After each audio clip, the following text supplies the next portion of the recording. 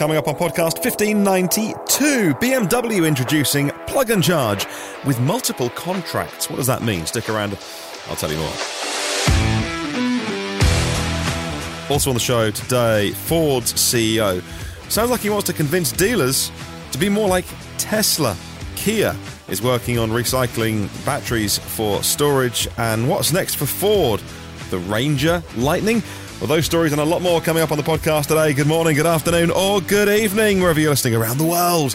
Welcome to EV News Daily, your trusted source of EV information for Tuesday, 13th of September. My name is Martin Lee, and I go through every EV story so you don't have to. We'll start with some news from Autocar magazine here in the UK about the Audi R8 being reinvented as a flagship electric supercar. The Audi R8 successor is being readied, and it'll be ready by the middle of the decade, and it'll be a reinvention of their famous Halo model. And of course, I wouldn't be talking about it unless... Yeah, you got there before me. It's an all-electric car. According to Audi, the supercar's not yet been officially signed off, but it is underway. Won't be called the R8, though. Now, the R8 is made alongside Audi's e-tron GT and RS e-tron GT at their German factory, considered at the forefront of Audi's production techniques. So that facility is already being geared up to produce high-end models, while Audi Sports expedites development of the R8 successor, whatever it will be called. The team responsible for hand-building that incredible car, if you like your combustion stuff, will stay on and retrain, and Audi will then be able to ramp up production of their other cars, like the Audi e-tron GT. Now, the SSP platform, recently confirmed by Porsche, says autocar.co.uk will be used on SUVs and saloons and replace the J1 platform on which the Taycan and the e-tron GT are built. Now, let's move on to a bit of news that I knew was coming because I know somebody at this event, but Ford Motor Company is inviting some of the real big hitter dealers, not the dealers that have got the dealerships, maybe one small franchise and don't do big business, but there's dealership franchises out there that have got several, maybe into the double figures, Ford dealerships, and they are selling a lot of vehicles for Ford. They have been invited to Las Vegas this week to sit down with the CEO of Ford, Jim Farley, to talk about the future of how they sell cars. And they reportedly, now like I say, I know somebody at this event, so I have to be careful what I say, because when it's official and when it can all come out, then it will do. It's not my business to speak on things that haven't been confirmed, but it looks like Ford is convincing their dealers to be, well, a little bit more like Tesla, because they want their vehicles to get cheaper. And they work out they can make their vehicles cheaper by $2,000 if you reduce the costs, reducing the costs of delivering the EVs to customers, for instance. In Las Vegas this week, they're talking to dealers about plans, according to Reuters, the news agency noting that Tesla are very successful at selling direct to customers. They have no franchised dealerships, but Ford can't just rip up the franchise dealership contracts they have. Certainly can't rip those up, and Ford don't want to. Ford say that actually dealerships are not just on their way out, like many people say, well, the direct model is better, but quite the opposite. Ford say that their dealerships are at the heart of communities, at the heart of people's buying habits, at the heart of education around electric vehicles, and it would appear also at the heart of charging as well. It looks like Ford have an aggressive plan to roll out a Ford network of DC fast chargers at their dealerships, but like I say, that's all to come, I think, when we find out more. Also, Jim Farley, the CEO of Ford, talking to the dealers this week, the big, I think like the big daddy dealerships that have been invited to this meeting in Las Vegas, where they want to move to a low inventory model. So rather than selling all these cars to dealerships that sit on the lot, and some of them fly off and some of them take a little longer to sell, and then there's the cars that are in demand have premiums added to them, and that frustrates customers. But equally, the cars that aren't selling, you can get a good deal because the dealership takes a hit on their profit margin. And so they want to, I gather, Ford want to stop all that, and Ford want to move to a fixed price, online price, that the dealer can set. But so it's not like all Ford Mustang Mach-E's will be the same price across the USA, but that the dealership sets the price of that vehicle.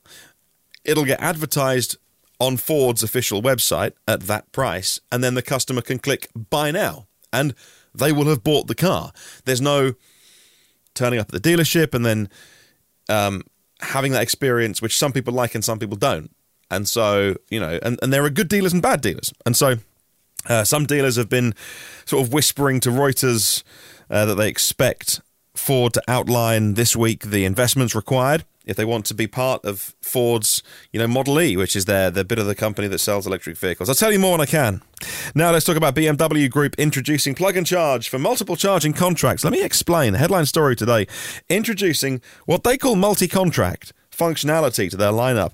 This starts next year, and plug and charge is available in the first BMW models, enabling customers to charge at public charge points. You don't have to have any other equipment with you or charge cards or apps. You just turn up, you plug in, you walk away, the way it should be.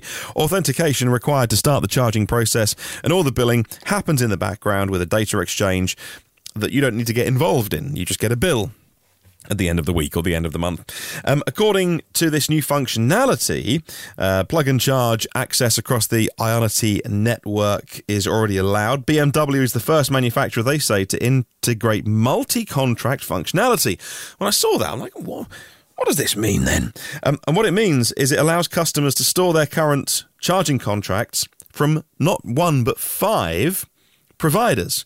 So the car will know your details and the provider's details to do that handshake, but 5 different networks, and use the charging stations of those operators in that convenient way. Unlike activating the charging process with an app, the authentication of the vehicle when in plug and charge doesn't require an online connection. So it just happens whether the chargers are connected to the internet or not. That's very useful in, remote, rural, underground locations. If you're deep in underground car park or something, then plug and charge is very good. And just for convenience, plug and charge is incredibly good.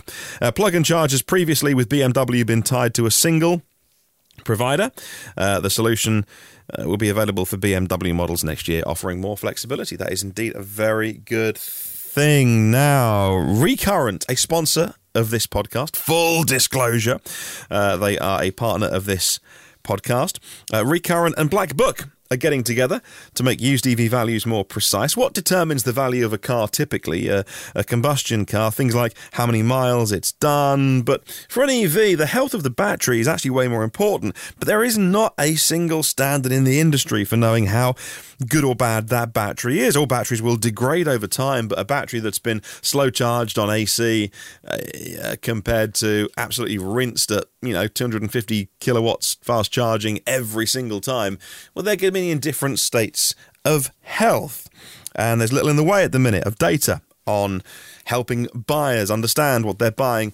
Recurrent, based in Seattle, are changing that by providing independent reports on the condition of batteries. Now they're collaborating with Black Book, the data firm, on EV-specific valuations and a system to value an EV based on the battery condition. Black Book combines their vehicle valuations now with Recurrent's range score value, which uses modelling from 100 million recorded EV miles to make value adjustments based on the state of battery health. Recurrent can then generate a range score, and that's good for buyers. It's a good standard, and a vehicle valuation for vehicles in their database as well, which is brilliant news. And like I say, full disclosure, Recurrent do support my work here on this podcast, and I have to let you know that as I'm giving you a very positive piece of news about that business. Now, next, Kia is teaming up to do some battery recycling for smart storage with a company called Encore to reuse electric vehicle batteries for second life energy storage. The used EV batteries from Kia dealerships in Europe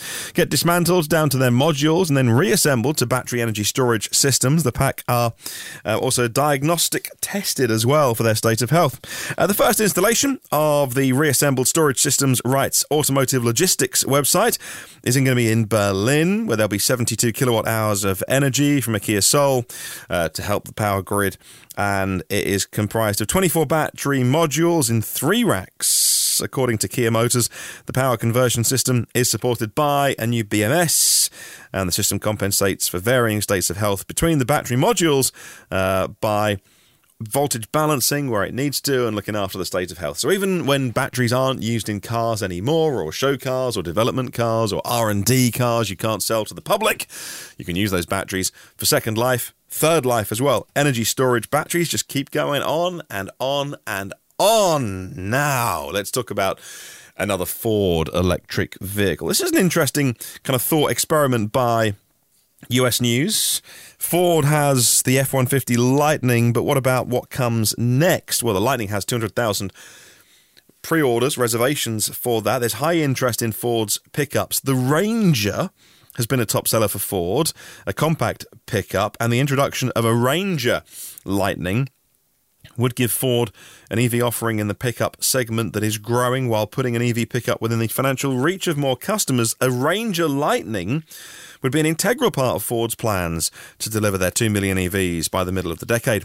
Every single year. That is, by the way, their annual deliveries. An upcoming Ranger Lightning could be called out as Ford's first electric compact truck. Although they did make one back in the 1990s. They made some Ranger EVs that had batteries in them for commercial use. They did 100 miles, if you didn't know that. And that was without any load. So when it got cold or you started towing, that 100 miles dropped very, very quickly. But this is 20 years ago, right? So that's okay. That's okay. The Ford F-150 Lightning might look like an F-150 Lightning, and there's lots of shared parts, obviously, switchgear and everything else. But under the skin is the custom chassis where the batteries are stored. By the time the Ranger Lightning would come to market, there would be a new generation Ranger on sale anyways. That's part of the redesign. Very interesting. Yeah, I mean, the Lightning is arguably too big for European roads. I do see F-150s around, left-hand drive versions that have been imported, and they do look stupid on our roads, and they look right at home on American roads. So a smaller truck would be pretty popular, perhaps in Europe. Now, coming up on the podcast soon, we'll talk about VinFast and why you can save money on your EV depending on when you charge it. Stick around, those stories are on the way. Now, Tesla has been announcing plans to expand their German gigafactory by 100 hectares. Over the weekend, there was an event, an open day, if you like, for locals to come along and learn about Tesla, where they also announced this details. A train station, as well as logistics and storage areas, are being built there to keep more parts on site, and Tesla's already initiated the expansion process earlier this year. In May, the submission went in for the 100-hectare expansion of logistics areas, not only with more storage on site, but to simplify things as well. 12 pairs of trains every day will transport cars and components and also move people around as well to get them in and out of the site. That's really, really good news. Train travel is a very good way of moving people and goods. Now, VinFast is a company we've talked about, and I could have talked about a lot more, by the way. They got a lot of hype around Vietnam and VinFast.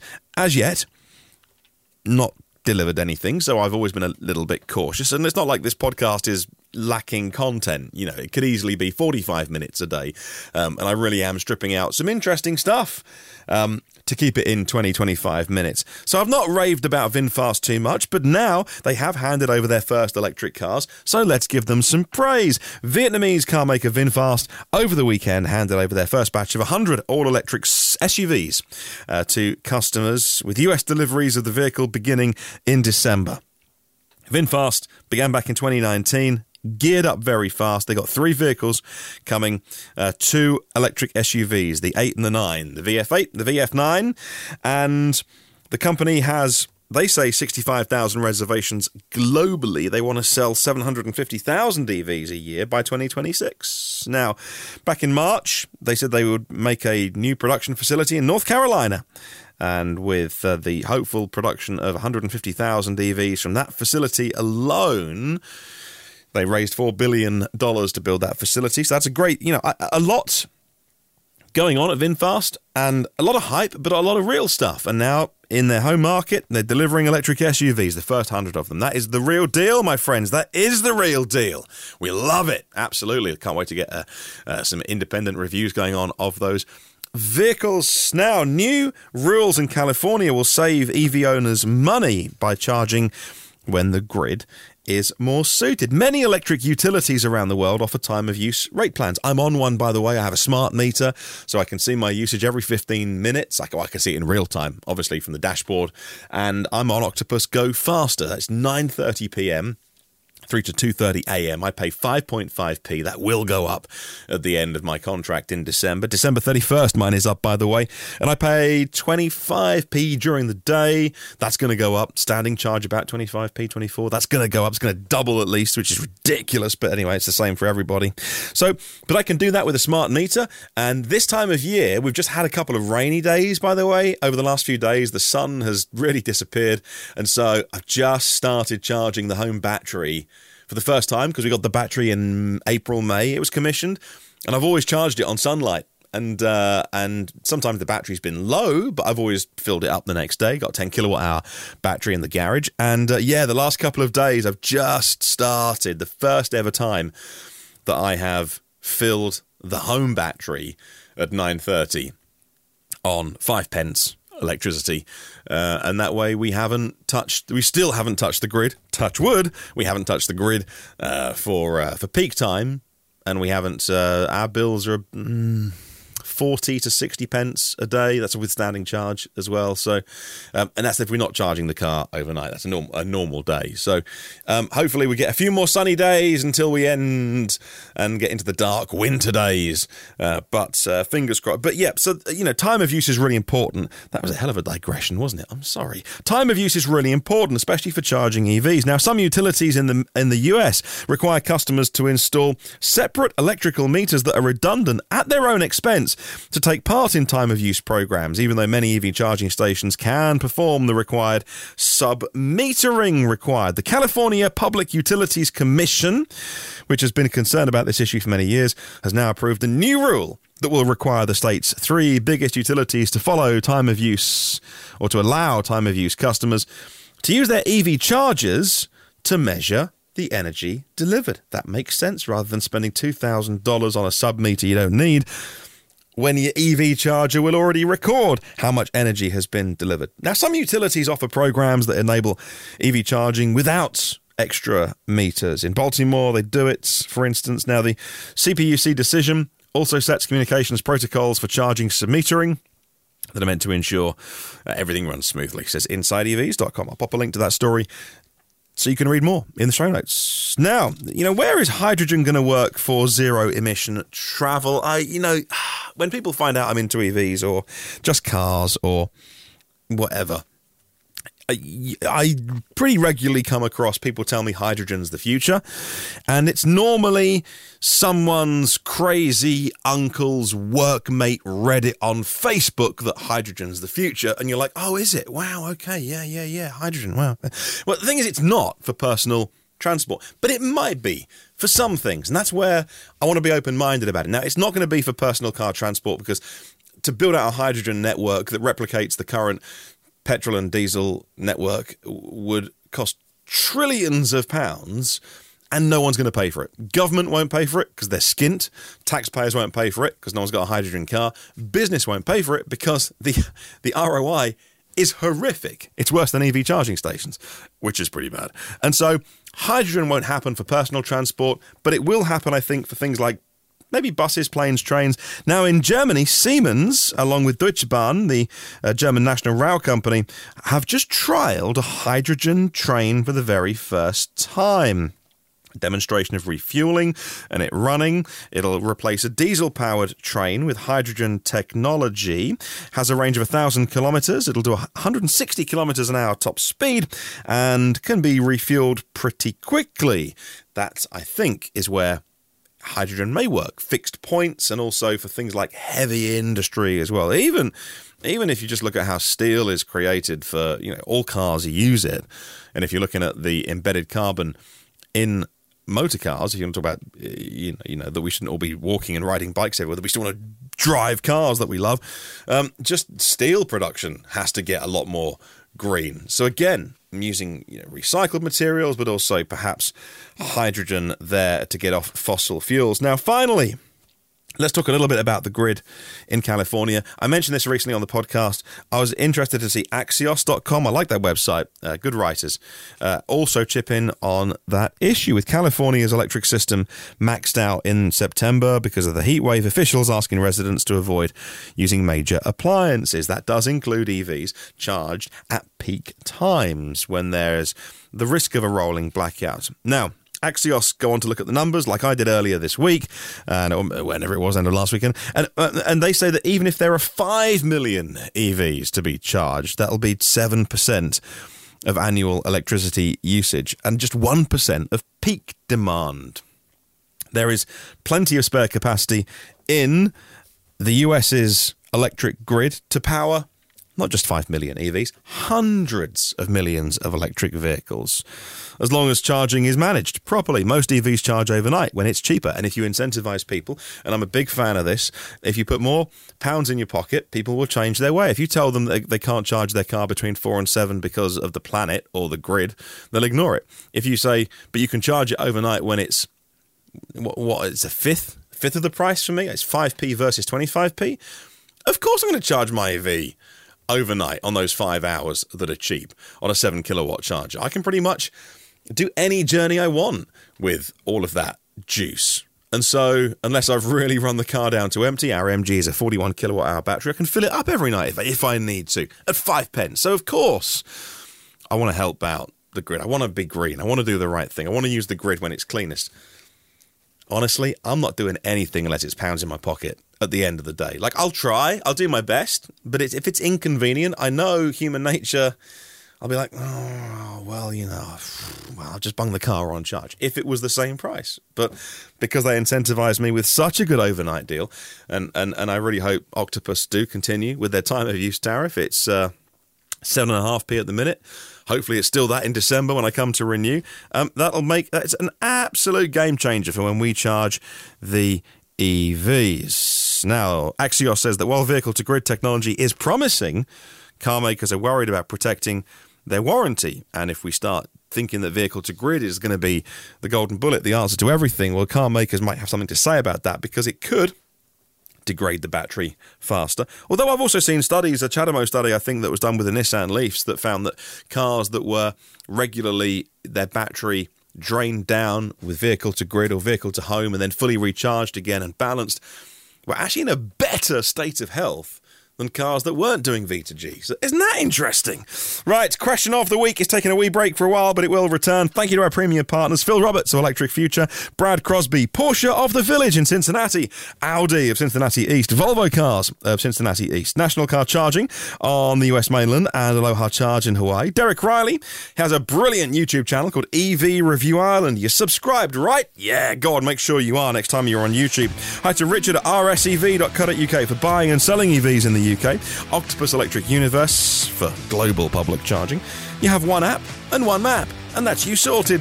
And millbrookcottages.co.uk, 5-star luxury cottages in Devon, where you can charge your EV while you enjoy a well-earned break. Have a good one, see you tomorrow. And remember, there is no such thing as a self-charging hybrid.